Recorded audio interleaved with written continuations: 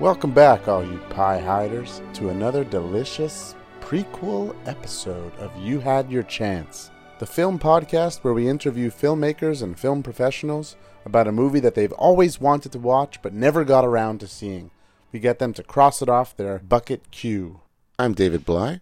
On the previous episode, we interviewed filmmaker Kevin Tucker, who got to cross In the Heat of the Night off his bucket queue. I recently watched the sequel to that film, They Call Me Mr. Tibbs, or as I like to call it, They Call Me Mr. Tibbs. And hot dang, Sidney Poitier is a national treasure. Kennedy Center honors well deserved. On the next episode, we interview Ukraine-born, Austin-raised, and LA-based filmmaker Alex DeBranco.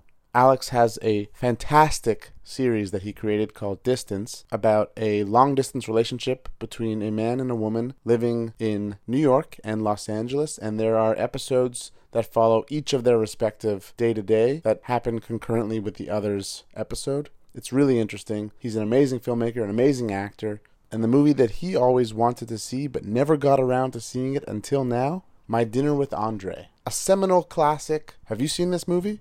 Do you think you've seen this movie? Have you seen it maybe spoofed? It's a pretty spoofable movie. It's basically just a conversation between two men at a restaurant, and that's it. The film was released in 1981. It was directed by famed French film director Louis Malle. The film was written by and stars theater mavens Andre Gregory and Wallace Shawn. Wallace Shawn you may remember from Clueless, The Princess Bride, and from Toy Story. The story centers around a conversation between these two men about their perceptions of the meaning of life and how we choose to live our lives based on what we deem is important to us, and how there are so many variables that seem to interfere with how we choose to live our life and how we're constantly pushing those aside just to live our true life. It's unlike any other movie you've ever seen in your life. I say that with no equivocation. I remember the last time I had dinner with a theater maven. It was about 15 years ago. It was an August evening. It snowed, oddly enough. It was a Russian all-you-can-eat buffet, and upon walking in I wondered, how much could I eat? I had had a big lunch, but I was up for the challenge. I hung my coat on the coat rack, nodded at the maitre d', and standing at the bar was none other than my friend, famed theater maven, lighting designer Leora Rosebeeve, known for her exquisite work over her long tenure as lighting designer of the Ice Capades.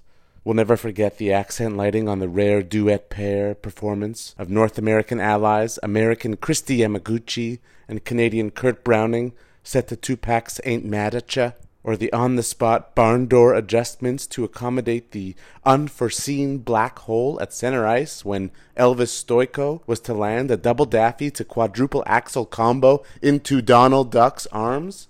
Get out of here.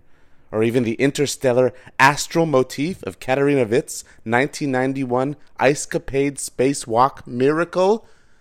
And lest we forget, the Oksana Bayul body double fiasco that was later reported to be a lighting scheme of the highest magical accomplishment.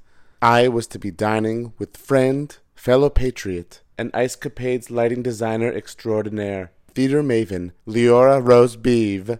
We quickly rushed over to each other, gave each other a deep hug, triple kissed, held hands all the way to our table, and proceeded to have one of the most enthralling conversations I've ever had about lighting.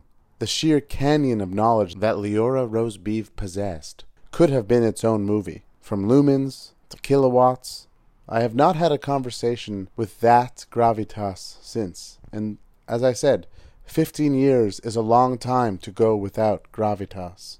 It pains me to say, but Leora Rosebeeve moved on recently. She retired from the lighting game, and now she breeds bulldogs in New Hampshire. We reconnected about a year ago, and to be honest, the conversation left me wanting more. I apologize if you're listening, Leora Rosebeeve, but the spark is gone. The light is out. Our friendship still has roots, but no new buds will grow.